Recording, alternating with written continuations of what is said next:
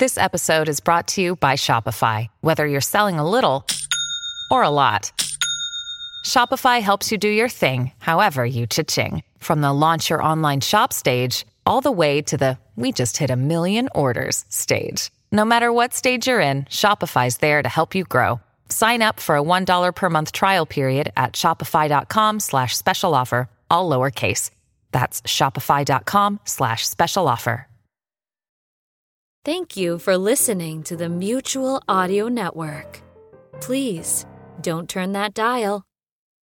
The following audio drama is rated PG for parental guidance recommended. This podcast is a serial narrative, a story told episode by episode. Consequently, your listening journey would be best begun at the beginning. That's Carver Cranebottom, Bone Detective, Episode 1.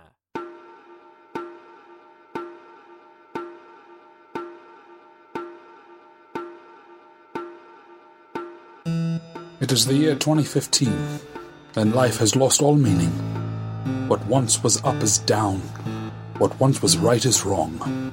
And those who dare to make a podcast which subversively reanimates the dead art of radio theater are considered dangerous criminal outcasts.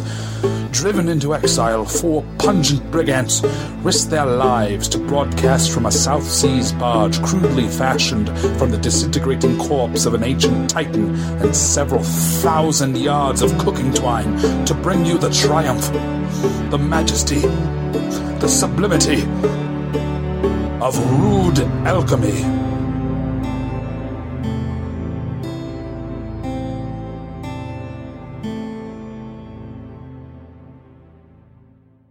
Previously on Carver Cranebottom, Bone Detective. That's it, lads. Put your backs into it. I heard the screams around the time the thunderstorm rolled in. I've never seen anything like this, have you? Carver Cranebottom, PhD. And you say there is only one surviving witness? Not long ago he begun scribbling this. That's nonsense. Pure chicken scratch, I'd say. Let's have a look at that cipher of yours. What? No! He's thrown himself from the window. Stay where you are. Help! Help! My master is dead! Joe, what you aiming for, Carver? Slash, slice, sink, or sliver, the tickler's grin will deliver. Prison's on a chain shortage. 2 convicts in chain. What exactly is your name? Butcher Bagwell. I can get out any time I want. I'll bring you along on one condition. You help me with the bone-related robbery. All right, you two against the wall. You're being transported. Take this. Dear God! Where have you two been? Let's be the best goddamn tour guides we can be. Oh God, imposters! Police! Quiet, you! Dear God, what have I done? Why don't you finish it? What? Of course not. What's in there? A half-moon-shaped blade with large, almost tooth-like serration. Dear God. The tickler's grin from Dr. Danderduff's cipher. Cranebottom, give me my payday right now or I'll brain you. Stay back! Oh! All right, Bone Detective, let's have a look at your bones. Damn you, Cranebottom! Who are you? Well, dear listener, I am certain you can confirm from first-hand knowledge that it has been a long, excruciating, twitch-filled wait for the Carver Cranebottom Bone Detective fiend. In the cause of mercy, I shall not stand in the way of your much-longed-for, although almost certainly fatal fix, for another moment. Not one more moment. Enjoy. Dear, listen.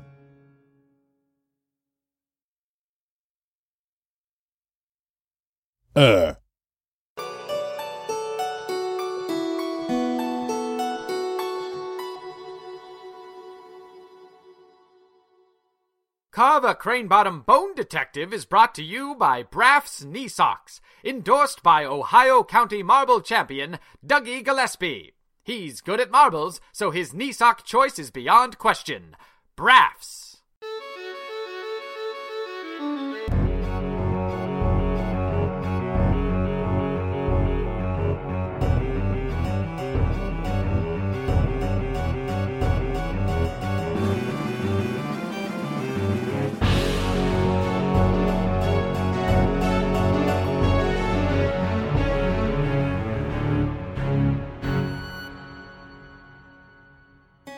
In the cobwebbed crypts of the British Museum, our hero Carver Cranebottom lies. The struggle spawned sweat from his tussle with Butcher Bagwell now icily claws his spine from below as the deceased maniac smothers him from above. Bits of brain glow dully in the haphazard placement, like the scattered pieces of some children's game, untouched since the last cataclysm. The bowl of Butcher's skull yawns wetly as Carver huffs and heaves at the hawking homicidal heretic. The footfalls of his saviour's approach cease their clacking upon the time-worn stones, and only silence remains. Who's there? Who's there, I say? Who are you? What have you done? Saved your life, didn't I, Carve? Basil! Basil, is that you? Basil, you old devil, what the blazes are you doing here? The fellow who oversees the museum's tours reported intruders. I was dispatched to investigate. Lucky I heard the shouts and followed them down here. You've got some explaining to do, Carve. There now, old Baz, you're shaking like a leaf. Help me get this old sack of nasty off my willy bits. I'm not even going to bother from here on out. Oh, good Lord. There we are. Well done, Baz. Baz, why you stood there like a ghost? You're a wanted man, Carver, an escaped murderer. Now, I can explain everything. Maybe you had best put the dagger down first. This thing? This is what old Butcher Bagwell wanted to have me off for. Hello? No?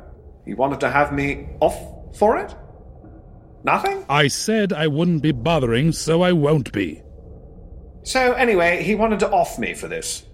See how quickly everything rights itself when you don't call attention to it? Aha! Good Lord, Runyon, you can't... I can't what? Do the job I'm paid to perform in a manner that is both efficient and stealthy? No, you don't. My foot. You can't go slamming down on my foot every time you find what you're after. Mr. Cranebottom. Dr. Cranebottom. Why not Killer Cranebottom? I beg your pardon. Carver, you're wanted for the murder of Dr. Danderduff. Wes killed himself, Baz. You must believe me. Threw himself from the window after he read the cipher. He translated it. What did it say? A silly rhyme. At least that's what I thought until I found this blade.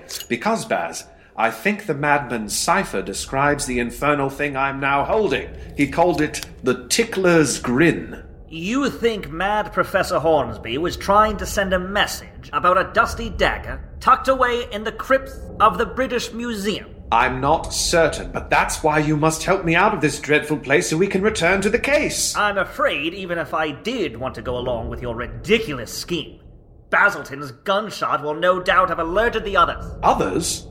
Oh, yes, sorry, Carve. Runyon and I were just one team of several sent to investigate. It is the British Museum, after all, sort of a big deal kind of a place. Oh, blast, I'm caught for sure.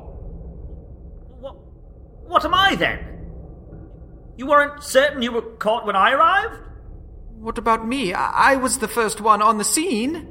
Look at you two, how adorable. Basil, of course I know you won't capture me because the case has got you curiouser than a cat at a fish orgy. And Runyon, you won't capture me because... Fistful of crick dust! Oh, my eyes! Quickly, Baz, let's away! Carver, I say. This way. That way? Come along, hang it all. Carver, I think that it's actually over here. Are you certain? There should be a staircase. Well, I suppose I'll listen to you. After all, I arrived by sliding down a very old and dangerous-looking tunnel shaft. Oh, how terrifying. Yes, indeed. Why, that shaft had me on my bum and sore and panting by the end of it. Is he not doing the interrupting thing? I guess not. Moving on. Sorry, I just flat out missed that one. I was making a sandwich. So you say there's a staircase as well? Yes, I definitely came down a staircase. Oh, let's ask Runyon. I bet he came down the same one. Hey, Runyon? Yeah? You wouldn't happen to remember which way to the staircase, back to the surface? Yeah, you're gonna want to make a left at the chandelier made of upside-down crucifixes. Wait, the ones made from the bones of unbaptized infants? No. The ones made from the charred roof beams of the homes of the 14th century Spanish martyrs. Okay, got it. What's next? Okay, now you want to head down the corridor of spooky grandfather clocks. Now, before you ask, it's the one with the hour and minute hands that are actual limbed hands. Okay, of werewolves.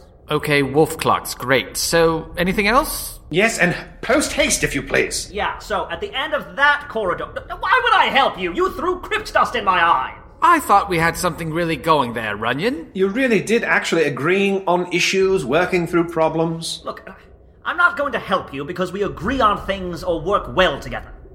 I'm going to help you because I want to know what this dagger's got to do with the missing bones. Most excellent! Hurrah!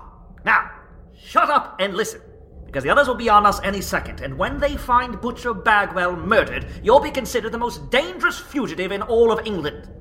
You're going to have to hide out until things settle down. Go to the Inn of the Circling Serpent in Grubgate. It's safe there. Grubgate? Ew. That place is full of garbage people. Thank you, Runyon, and, sorry about the old dusty eye. Now, how do we get out of here again? Runyon gave them directions filled with frightening descriptions of the miscellaneous blasphemy haunting those curling catacombs. The pair got lost only once in the shadowy crypt, but luckily they got help from a tall, thin man with pale skin and wide-set eyes, who said he was, and I quote, waiting for someone, and she must have been running late, and no, I'm sure I don't want to join you because she'll show up. I know she will, and what would Mother think if I came home and told her I didn't wait for her? What if she showed up just as I left, and now I'll be alone forever? Carver shook his head in disgust as he thought the man needed the company of a less important-feeling woman. Basil wet his trousers as he thought the man was a ghost. The two men commenced a harrowing journey to the dimly lit section of the city known as Grubgate. A journey filled with narrowly avoiding the police who were now ravenously seeking the runaway Cranebottom, including a particularly thrilling incident where a bobby with a bristly walrus mustache spotted the sneaking duo, but when he followed them and turned a corner, there was just a very tall, well-postured old lady pushing an oversized baby stroller with a crying adult-sized baby inside of it. And the pram and their clothing seemed assembled from garbage and rags that could have been pulled from a rubbish heap nearby. But that wasn't very likely, was it? No, it was definitely an almost exceedingly handsome old lady and a husky-voiced baby with thin, hairy forearms. After all, Grubgate was a known gathering place for many various garbage people. Eventually, the musty couple stood before the inn of the Circling Serpent, soiled and sodden. Above the doorway, a metal snake coiled in a perfect circle, devouring its own tail. They shivered at the sight of the emblem, but were quickly lured by the warmth of the sooty oil lamps flickering in the cozy lobby within.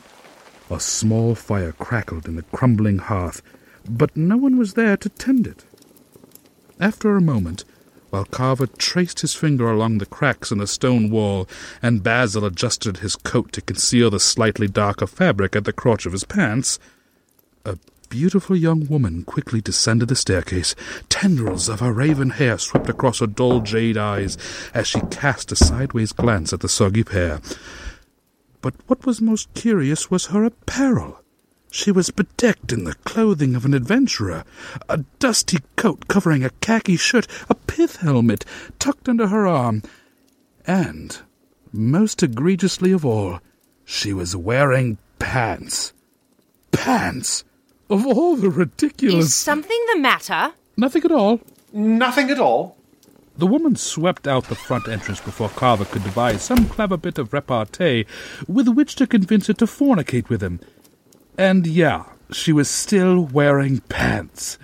When Carver turned to address Basil, a tottering old woman now stood behind the counter. Welcome to the Inn of the Circling Serpent, gentlemen. Gah! Gah! Oh, my!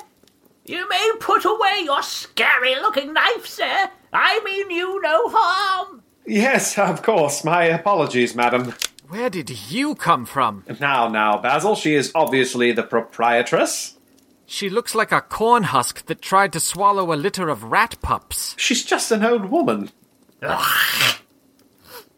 How long will you gentlemen be staying with us? Just a moment, if you please, madam, while we confer on the matter. Ugh, she gives me goose flesh. Look at her neck. It looks like an old leather coin purse that's been buried for ages and dug up by a crazed wolfhound. How much money do you have, Basil? I'm afraid my wallet was withheld at the police station.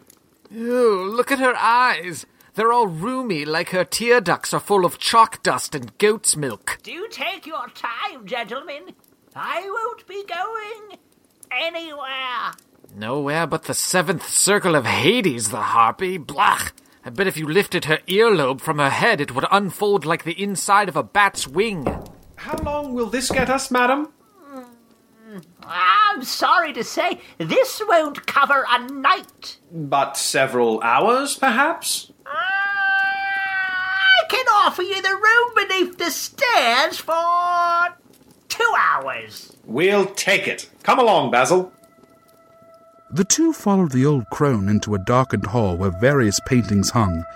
In the waning light, they could discern depictions of several grisly scenes, including one of the mouth of a great cave with half-emerged figures waiting at its entrance, a pair of burning eyes floating high above their heads.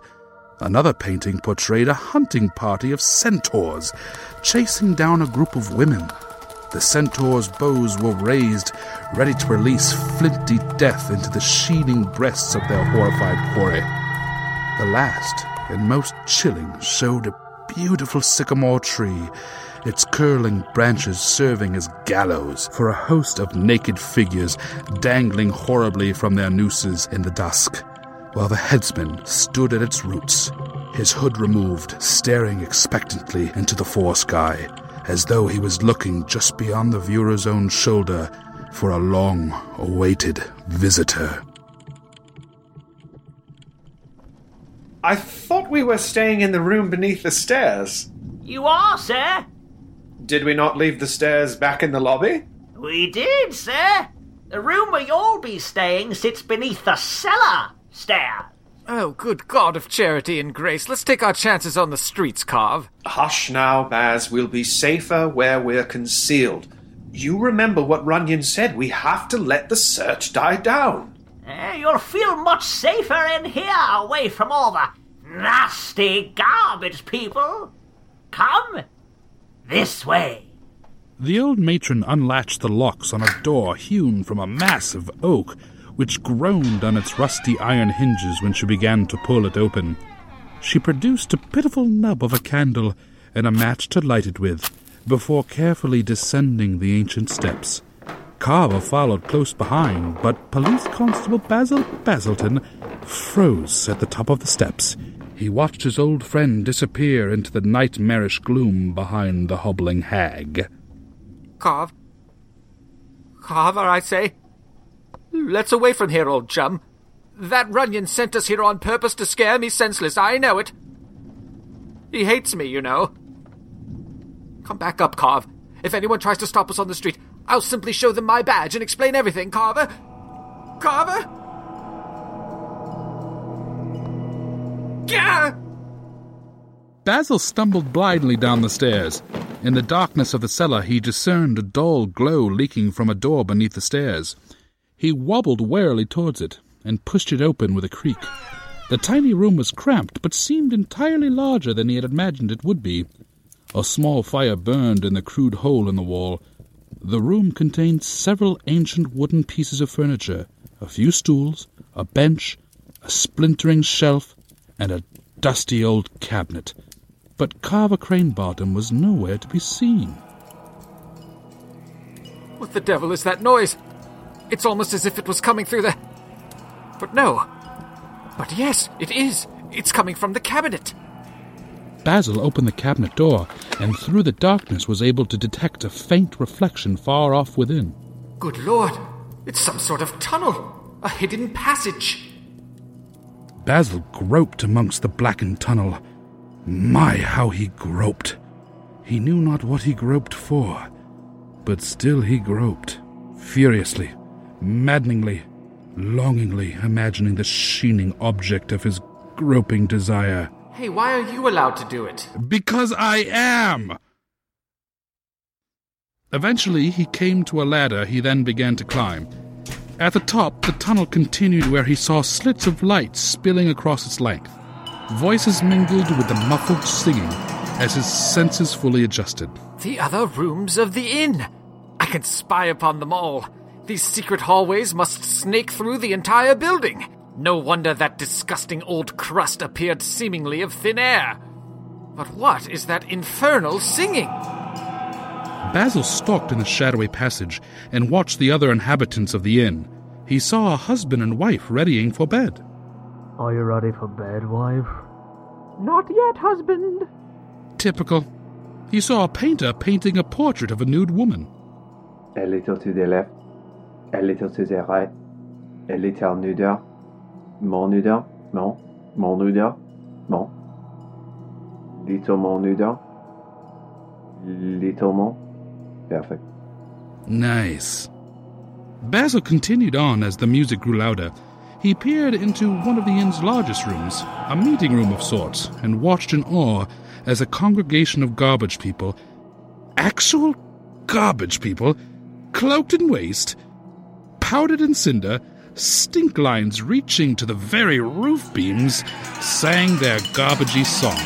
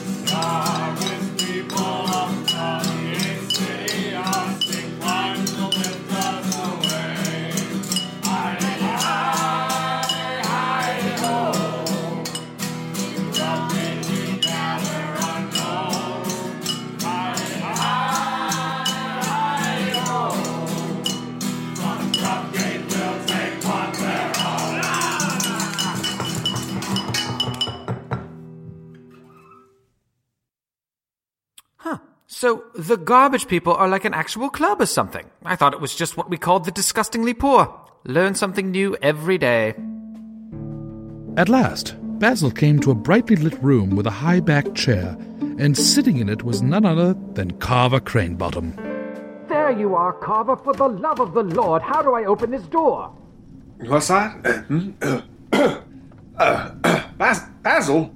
Oh, I do wish you hadn't disturbed my nap. I was in dire need of a rest. Here, I'll let you in.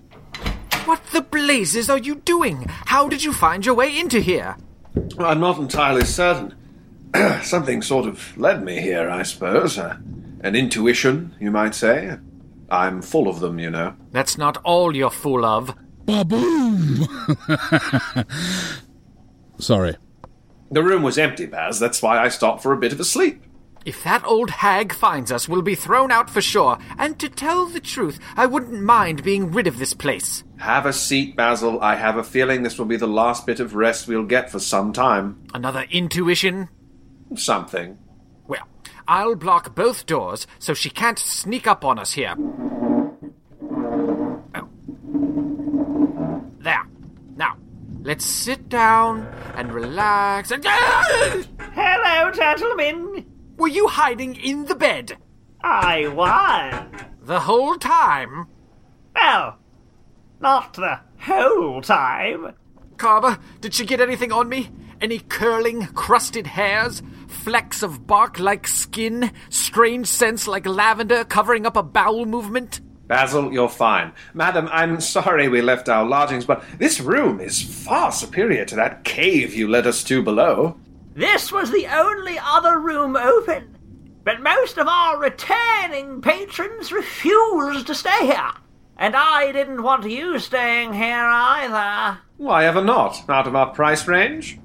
It carries a great history. Well, so does she, by George. Why, I reckon those watery cancer pouches she calls eyeballs have witnessed the lifetimes of 1,000 pharaohs. Baz. And that papery skin that covers those disembodied rat tails she calls veins must have felt the frost of the last ice age. Basil.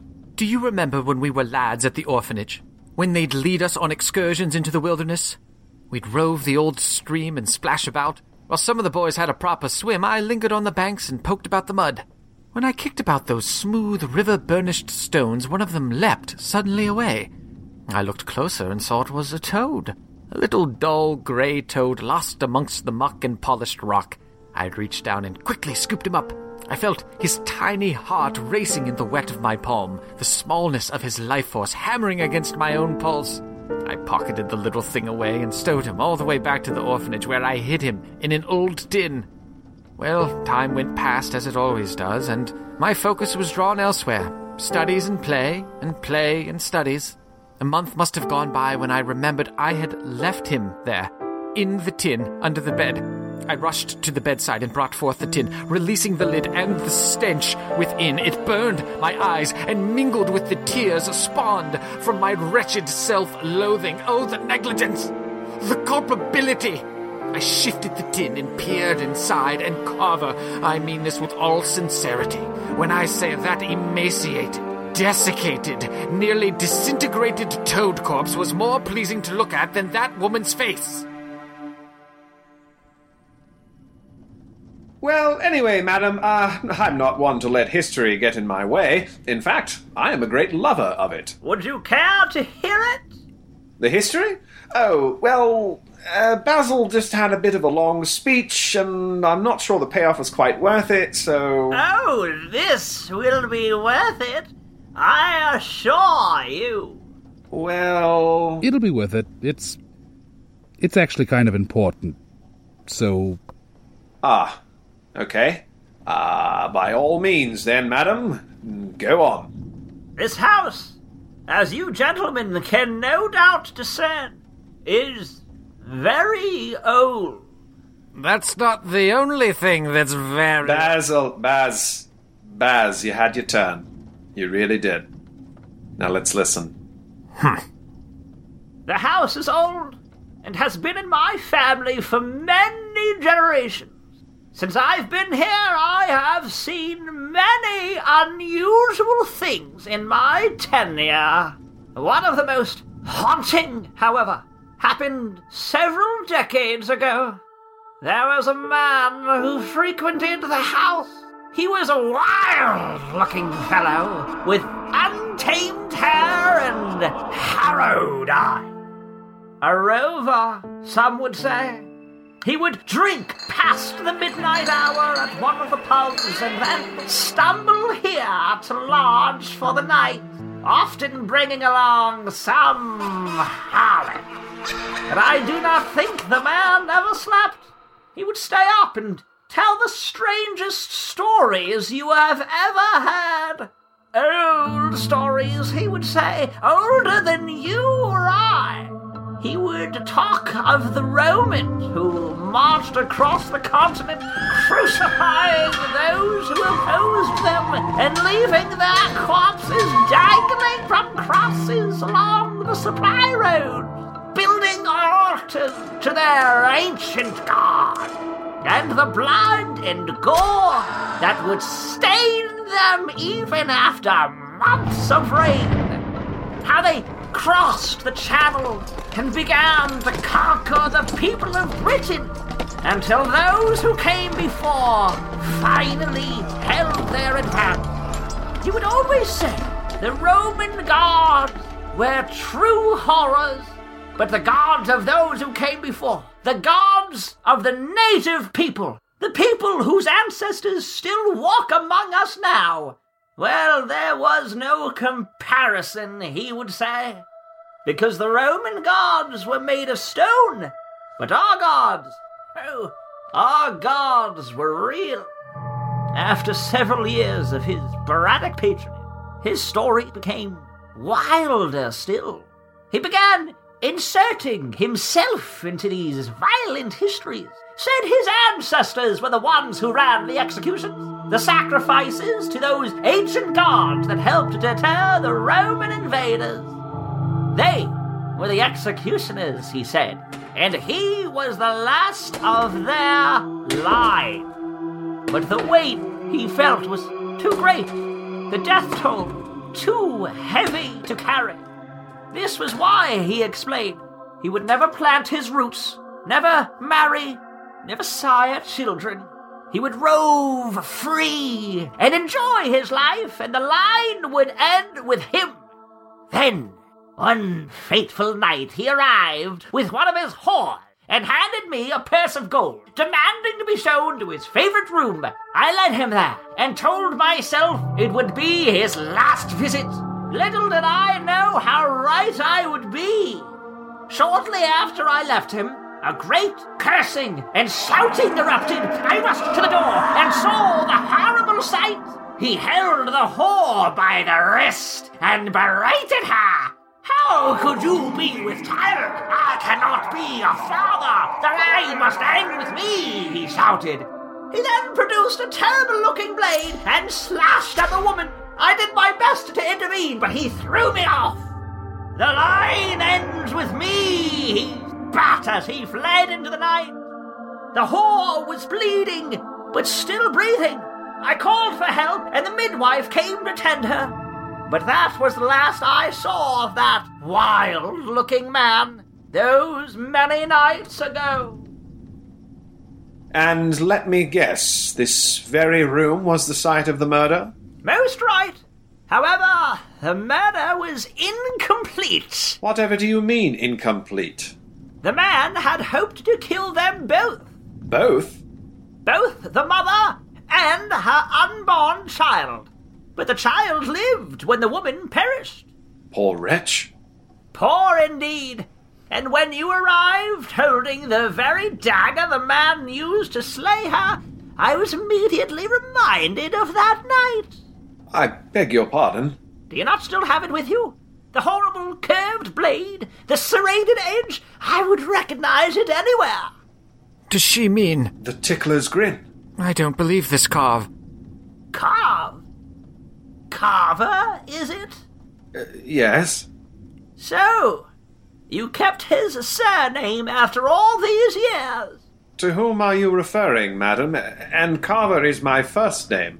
Ah, a detail they must have assumed would do no harm. The man who came here brandishing the blade you now carry was called Jacob Carver. And I'm almost afraid to say you are his very image. Then... I am glad to see you have done so well for yourself. I admit I often thought of you in the years that passed. I couldn't expect you to remember me, but I was here, right here on this very floor, helping the midwife pull you from your dying mother. This cannot be so. I was raised in the Beldor orphanage, miles and miles away. The very place we took you. We couldn't leave you in Grubgate House with the chance of growing up amongst those horrid garbage people. We wanted to give you a better chance than what your horrible father left you. I don't believe you. Why should I believe you? This is nothing but a ghost story. I wish it was, my dear. But the scar on your left forearm, the jagged one you could never explain, is from where that ghastly dagger caught you while you were still inside your mother's womb. Carver, how could she know about that?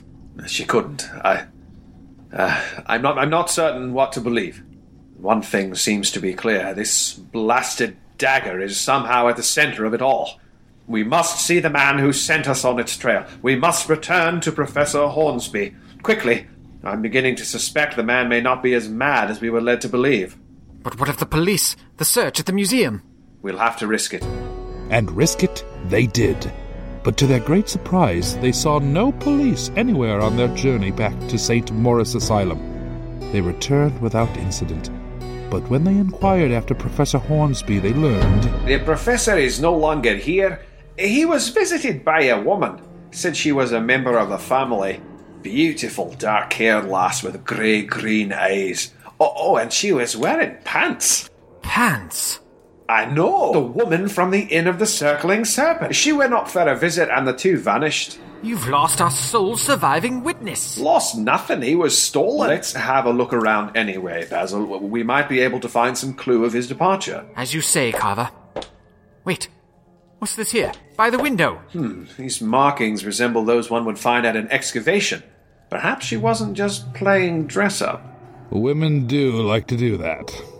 I'd wager she used an excavating tool to chisel out the bars of the window to allow for their escape. If she's such a master excavator, perhaps she had something to do with the original disappearance of those great bones. And the disappearance of the men who were tasked with their unearthing. The size and depth of these scratches were made from a very specific tool. Go on, Carve. It's a mattock, no doubt. A dredge mattock. And if I had to venture a guess, I'd say it was made by Cornelius Ackerman.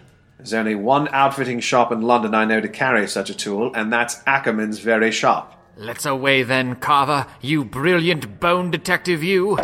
Yes, let's away. Runyon, what on earth are you doing here? And more importantly, why is your gun drawn? I want to be certain you don't elude me again. Elude you? You let us go, told us where to hide away. That's enough babbling. You're coming with me, both of you.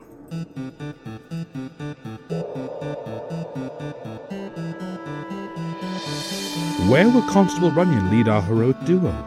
Is Carver's gruesome history connected to this change of heart? Will the garbage people of Grubgate begin a class war and trample the soft-fleshed bodies of the overprivileged upper class? Carver Crane-Bottom Bone Detective is brought to you by Weitzman's Turtle Wax. Wax that mother turtle till he squirts.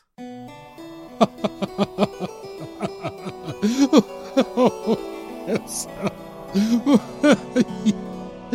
Yes, yes. Oh, what an episode. What rapture, what blessed release. Oh, what pitiful worms we are when illuminated by the floodlight of majesty produced by Carver Crane-Bottom, Bone Detective. I want to give myself to you, Carver Crane-Bottom, body and soul. Oh, but I am not worthy. I am not. Oh, cut me, shame me, kill me if it gives you, yes, you, Carver Crane-Bottom, even a moment of the most perfunctory and forgettable pleasure, you magnificent, ecstatic God.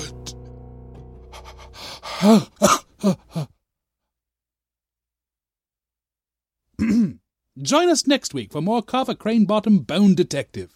Rude Alchemy is Mr. Thomas Hodgkin, Mr. Andrew Kane, Mr. Andy Wertner, and Mr. Ryan Whalen. Carver Crane-Bottom Bone Detective story by Mr. Wertner and Mr. Kane. This episode written by Mr. Kane, edited by Mr. Wertner. Featuring the voices of Rude Alchemy with Ms. Julia Stroop as the woman on the stairs. Music composed by Mr. Benjamin J. Robb. The Garbage People of Grubgate written by Mr. Kane. And performed by Rude Alchemy with Mrs. Ashley Hodgkin, Ms. Julia Stroop, Mrs. Angela Wertner, and Ms. Bethany Woodhouse. For a listing of Creative Commons sound effects attributions, visit rudealchemy.com/attributions. Be sure to like and follow us on Facebook and Twitter. And please rate, review, and subscribe on iTunes. And finally, don't you even mention his name to me, Denise. I should have to hear his name in my house. In my house, Denise? Hi, we're your good friends at the Internal Revenue Service with some exciting news. You just may get audited this year. But I know what you're thinking. Gee, I want to make sure I get every nickel possible squeezed out of me during this audit. But who'll take care of my kids? Why, the IRS Daycare. Yes, during your grueling ordeal, your kids will be in this spacious room where they can play without care. Hello, little boy. What's your name? Tommy. My, you brought a lot of toys with you. Yeah, this jet plane's my favorite. Too bad, because it's ours now. Hey, what? Hey! And we'll take this ball, this car, and this Nintendo DS. Those are my toys. Daddy gave them to me. Oh, in that case, we should estimate how many toys he'll give you next year and take this, and this, and this, and this. You didn't leave me anything. Have fun, Tommy. Sir, we've got a problem in the corner. That big kid is knocking the little kids down and taking everything they have. I'll take care of this. You there. Yes, you, the bully. Yeah. You have quite the future working for the IRS. The IRS Daycare. It's about time your kids learned about real life. The Mutual Audio Network. Listening and imagining together.